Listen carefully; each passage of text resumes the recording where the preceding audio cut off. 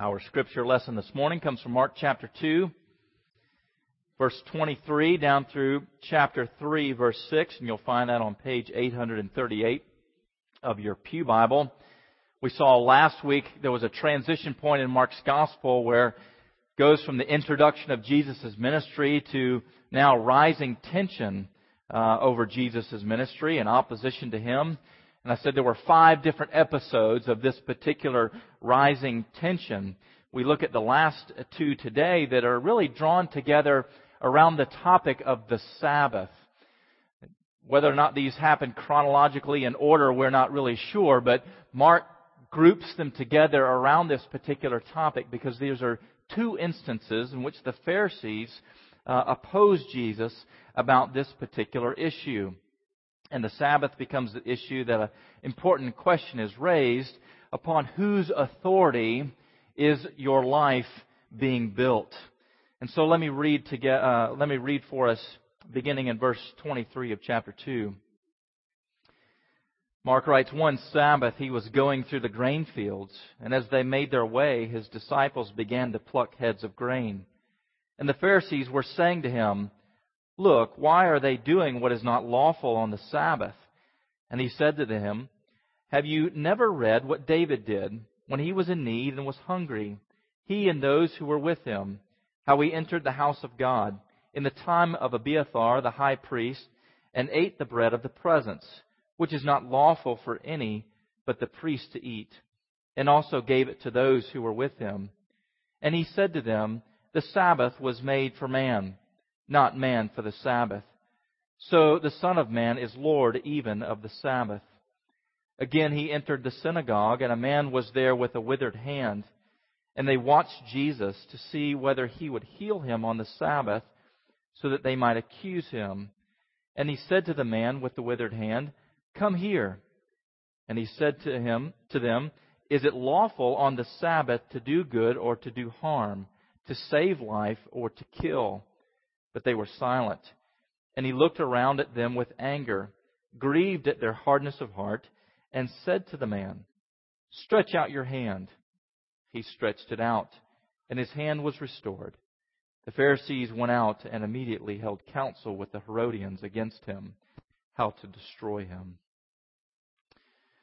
Well, if the name Jack Miller means anything to you, you're likely familiar with a movement in mostly Reformed churches over the last couple of decades called sonship.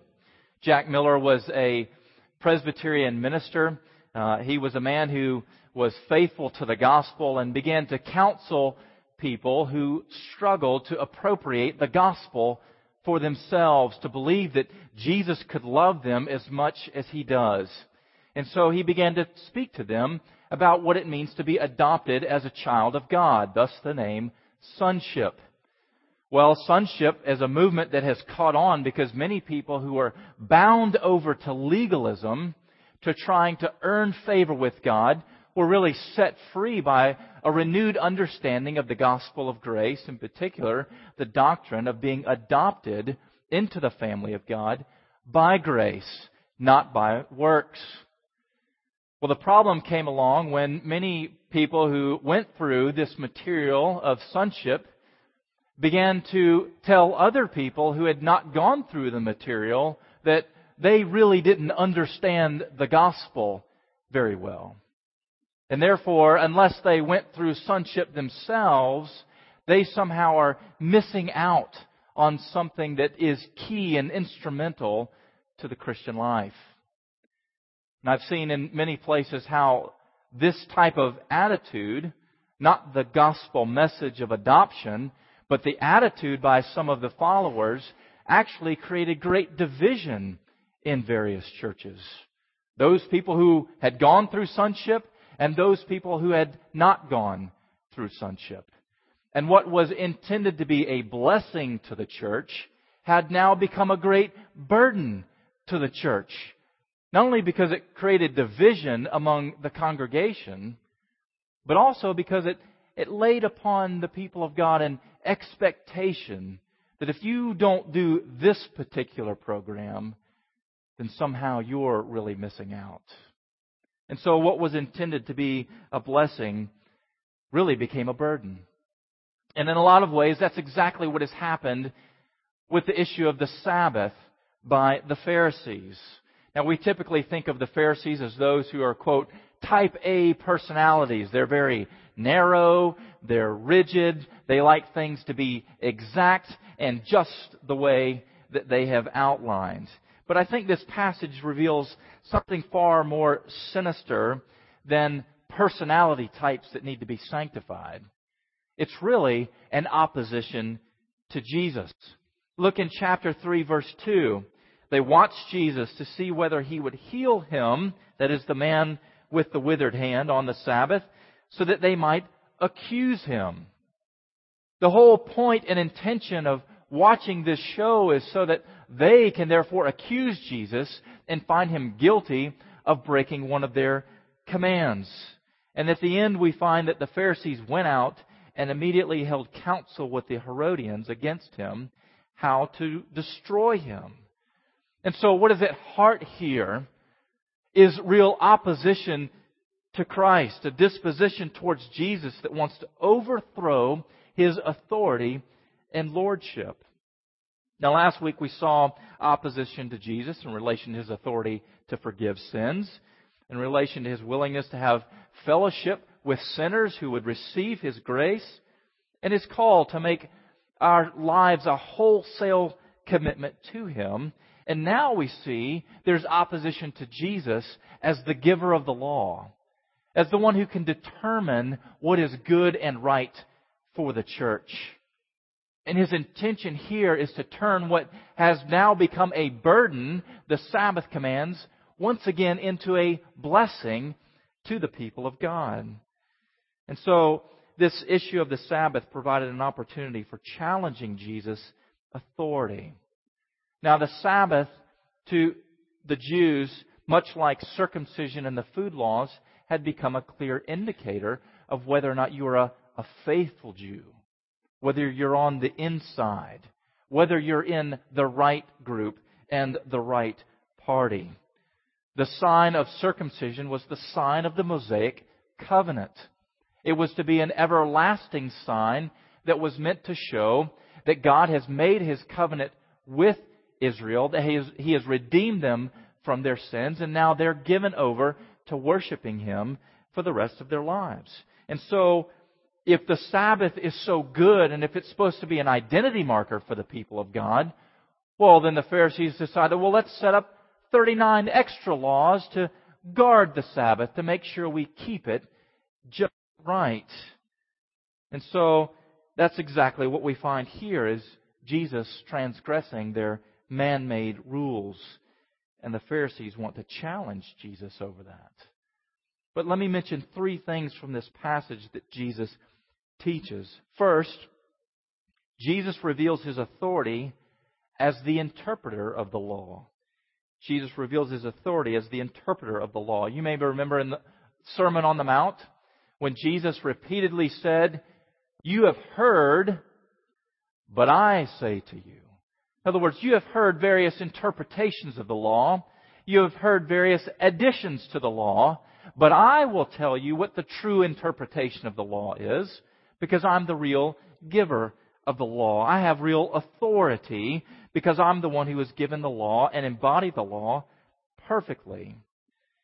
And it's in such a conflict that Mark is anxious to show his readers this authority that Jesus possesses. In fact, in both of these episodes, most of the time is taken up with Jesus' rebuttal against the Pharisees.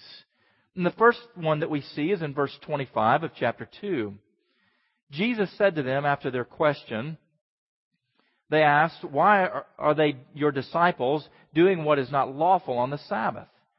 Jesus said to them, "Have you never read what David did?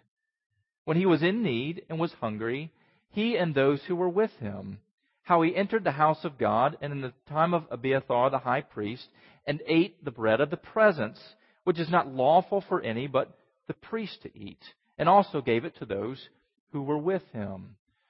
You likely remember the story. David is on the run from King Saul. Saul wants to take his life because he considers David to be a threat. much like the Pharisees considered Jesus to be a threat. And David entering in here to the tent where the priests are offering sacrifices to God, he asks, "Is there anything to eat? My men and I, we are famished, we have nothing, we have fled quickly, and we need some type of food." And the priest says, "Well, the only thing here is the bread of the presence." It was bread that was put out every Sabbath freshly, and then when it was removed, only the priests were allowed to eat of it. It was a ceremonial law put in place by God Himself. And what does the priest do? But he offers it to David, and David eats, and he gives some of it to his men as well. Now, what's Jesus doing by using this particular Old Testament example? He's saying this. First and foremost, the ceremonial law that was given does not trump an absolute. And an absolute is simply that life is more important than the ceremonial law. And therefore, David, as the anointed of God, had every right to go in and partake of that because he was hungry. And so the Pharisees here with Jesus are not so much concerned that he is breaking a law of stealing grain, which is what the disciples are doing. They're walking along in the grain fields. They're taking the grain. The law permitted them to do that, but the Pharisees had a problem with them reaping from this particular grain field on the Sabbath. And Jesus is saying, if David can break the ceremonial law in order to sustain his life, then certainly one greater than David, who is guiltless and not breaking a law, but only breaking one of your man-made commands, certainly he is guiltless before you. And then not only that episode, but also down in chapter 3, when this man with the withered hand is in the synagogue, and the people there, the Pharisees, want to accuse Jesus. We're told that Jesus said to the man with the withered hand, "Come here." And he said to them, "Is it lawful on the Sabbath to do good or to do harm, to save life or to kill?" But they were silent. They were silent. In other words, they didn't know the answer to the question. They didn't know what the intent of the Sabbath was. And the answer is obvious. It's to do good. It's to save life. It's to heal, not to kill and to destroy. Now, do you see what Jesus is doing here? He's saying you've put so much weight on your man-made commands that want to confine you, that want to restrict you in and remove all the blessing that the Sabbath has given to you. And now he says, "I, the Lord of the Sabbath, am here. And I will give you the real interpretation of the law." They've put too much weight on their man-made rules. It's sort of like telling your son, "Now, son, you need to rake the yard, and you can't leave the yard until you've finished the job of raking." And then your son, while he is raking, he looks across the street, and a friend of his has wrecked his bike and is in pain and needs some help, but he can't leave the yard until the raking is finished. And in a sense, that's exactly what the Pharisees have done. They've built up these extra rules, man-made rules that have confined them so that no longer is the Sabbath a blessing, for it to be full of rest, full of joy, and even able to do good and bless other people on the Sabbath because they've so distorted it. And Jesus, as He comes along in His earthly ministry, in the midst of all of these other laws that have been erected, is sort of like a magnet. And as He walks along in His earthly ministry, everything good from the law attaches to Him. And everything that is corrupt, everything that is man-made, everything that is extra-biblical just falls by the wayside. So that in Jesus we now see the clear picture of what the law is to be, of what God intended for us in the law, the true character of the law. What we see here is Jesus being Lord of the Sabbath, that is, Lord over the law Himself. Jesus is the one who restores for us a clear understanding of what's good and right.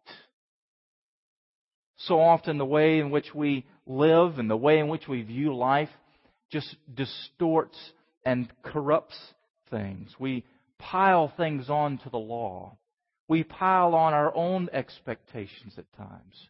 We pile on expectations of others. It's sort of like our tax code that over the years people just keep adding to and adding to and adding to, so that it's so confusing nobody can even understand it anymore.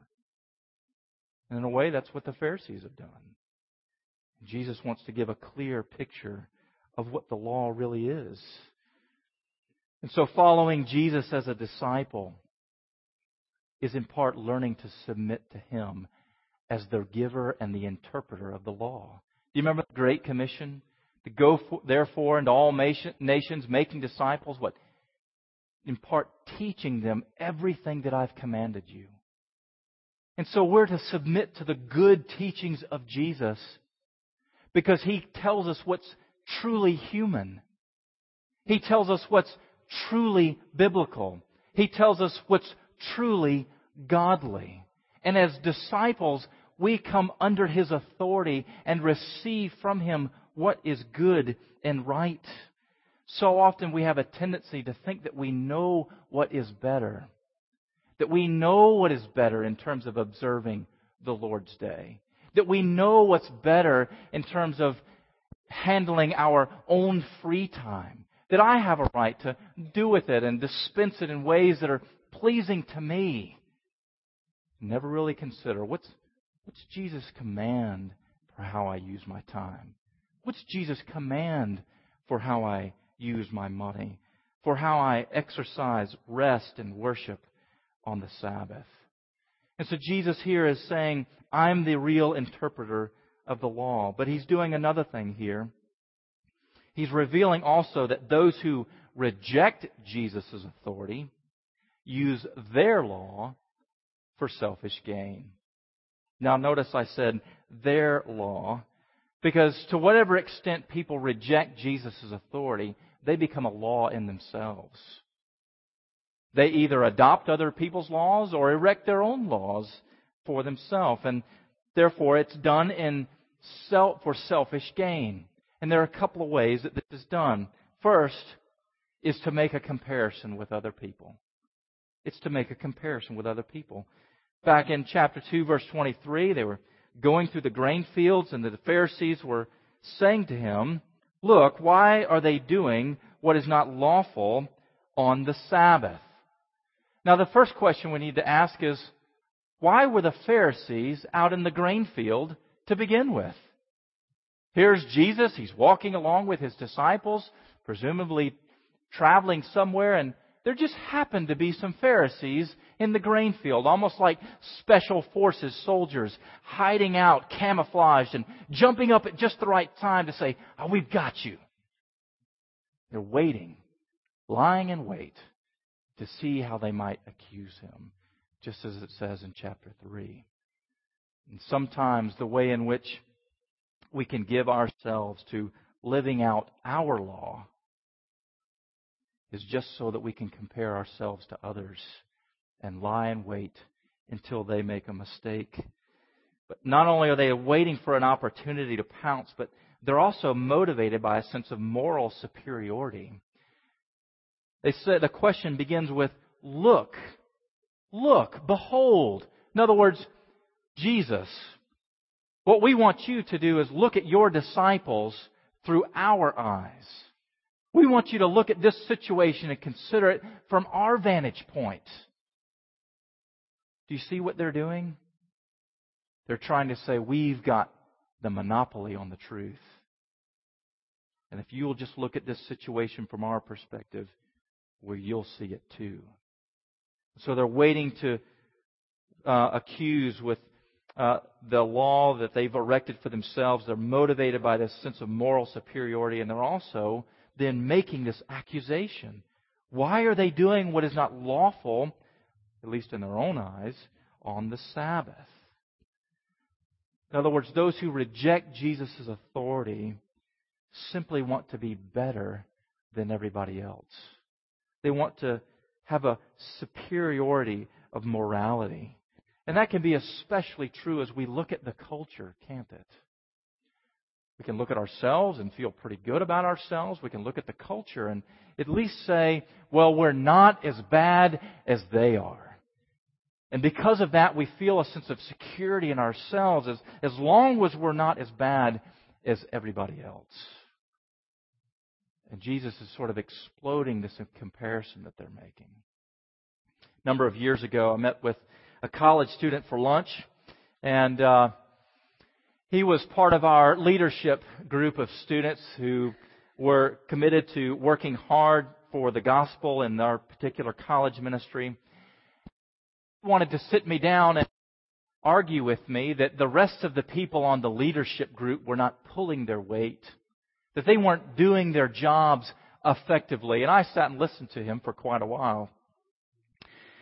And after he got finished, I asked him the question, so why do you care so much? So why do you care so much? Because I think the reason that you care so much is really because of your arrogance. It's really because you think you're better than they are. Now, that didn't go over very well, as you can imagine. I didn't see him for about 3 weeks. But he came back after a few weeks, and he said, that stung, but you are exactly right. You're exactly right. I was looking at them through arrogant eyes, and I wanted you to look at them through arrogant eyes too. And Jesus says, look, don't use the law to make a comparison so that you feel better about yourselves. And there's another way here that those who reject Jesus' authority use the law for their own gain. And that's in verses 2 through 5 of chapter 3. And that's to make an excuse actually for not fulfilling the law. They watched Jesus to see whether he would heal on the Sabbath so that they might accuse him. And he said to the man with the withered hand, come here. And he said to them, is it lawful on the Sabbath to do good or to do harm, to save life or to kill? So you can imagine a setting just like this. And Jesus looks into the back and he says, now, young man, I want you to come here. And he brings him up front and uses him as a visible example. And he asks the rest of the congregation, now, is it good on the Sabbath to heal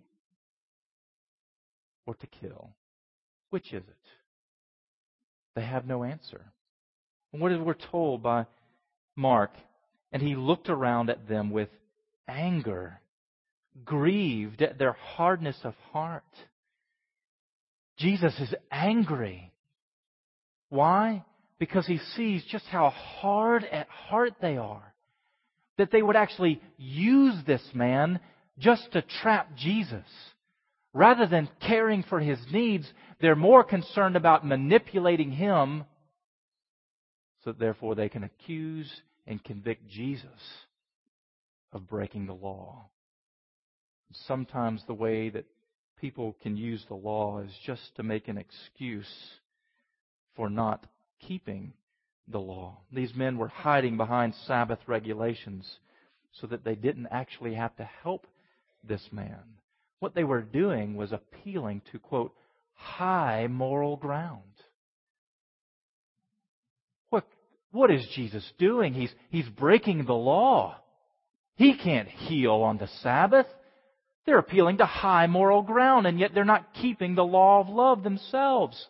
Sort of like political parties in Washington. One party has somebody who calls out somebody else and makes a mistake in the way they speak in public. What does the other party do? They accuse them of lying and of misconduct, and yet they're just as guilty. But they want to appeal to that higher moral ground. And that's what the Pharisees are doing. They're trying to appeal to a higher moral ground that they're unwilling to keep themselves. In fact, they're so willing to do it that they're willing to call on the Herodians in verse 6 so that they might counsel with them against Jesus. They hated the Herodians. And yet they were willing to do it just so they could trap Jesus. Because you see, there's an inconsistency in the way that they apply the law. If it meets their needs, if it excuses them from certain things, well, then they will hold to it. And Jesus here is simply revealing the wickedness in their own hearts. My friends, this is exactly why, quote, good people can go straight to hell. Quote, good people can go straight to hell. Because they, quote, keep the law, at least in appearance, at least on a surface level, and yet have no real intention of glorifying Christ, of loving Him, of using the law in ways that bring glory to Him. They do things for show. They compare themselves to others. They pass by poor and needy people on their way to church activities because it's an excuse not to help. And those who reject Jesus' authority are those who become a law unto themselves. And Jesus, in a sense, is saying that law is going to take you straight to hell because you will be convicted by it yourself. Well, the final thing here is this. Those who receive Jesus' authority enjoy the blessings of His law. Those who receive Jesus' authority enjoy the blessings of His law. Verse 27, He said to them, the Pharisees who didn't want the disciples to be picking grain on the Sabbath, the Sabbath was made for man, not man for the Sabbath. In other words, the Sabbath, the day of worship and the day of rest, is not meant to be kept in a thousand minutiae of laws, but rather it's to be a blessing to the people of God so that they can rest from their labors. They can trust that God will provide for them. They can enter into His presence in worship and receive His great blessings in Christ. Jesus says, you've robbed the people. But anybody who submits to Jesus' authority can now experience what those blessings really are. I can remember in college hearing a sermon on the fourth commandment. It's probably the first time I'd really heard the fourth commandment explained, and I came to realize what a blessing it was to rest on the Lord's Day. And so I tried to do all of my studying, my labors, whatever I had to do, Monday through Saturday. And on the Lord's Day, I simply rested. And I said, well, I can't do anything because I'm not supposed to do anything. I don't know that my grades got any better. But certainly it was a blessing to me. And for the first time, I realized, Lord, You're not trying to confine me by Your law in order to harm me, in order for it to be a burden upon me, but in order to bless me. Because Jesus' authority over our lives is meant for our good. But not only is the Sabbath made for man and not man for the Sabbath, but He shows the goodness of God's commands by healing this man on the Sabbath. Stretch out your hand, and He stretched it out, and his hand was restored. Here's a picture of what blessings ought to take place on the Lord's Day. As we, as those people who have been blessed, now take the blessings into the world. That we call on the sick, that we take care of the needy, that we show acts of mercy and kindness on the Lord's Day. Because we have been so blessed, we want to now show those same blessings to other people. And so when the authority of Jesus comes into our lives, the same authority that the Pharisees would reject, the authority that they would argue against, that they would oppose, Jesus says, come to me, for my yoke is easy and my burden is light. And I mean to bless you by everything that I command you to do. Because you see what Jesus does in the law, by giving us the real interpretation and by living it out, He's showing us what real human life is to look like. He's showing us what normal life is to be.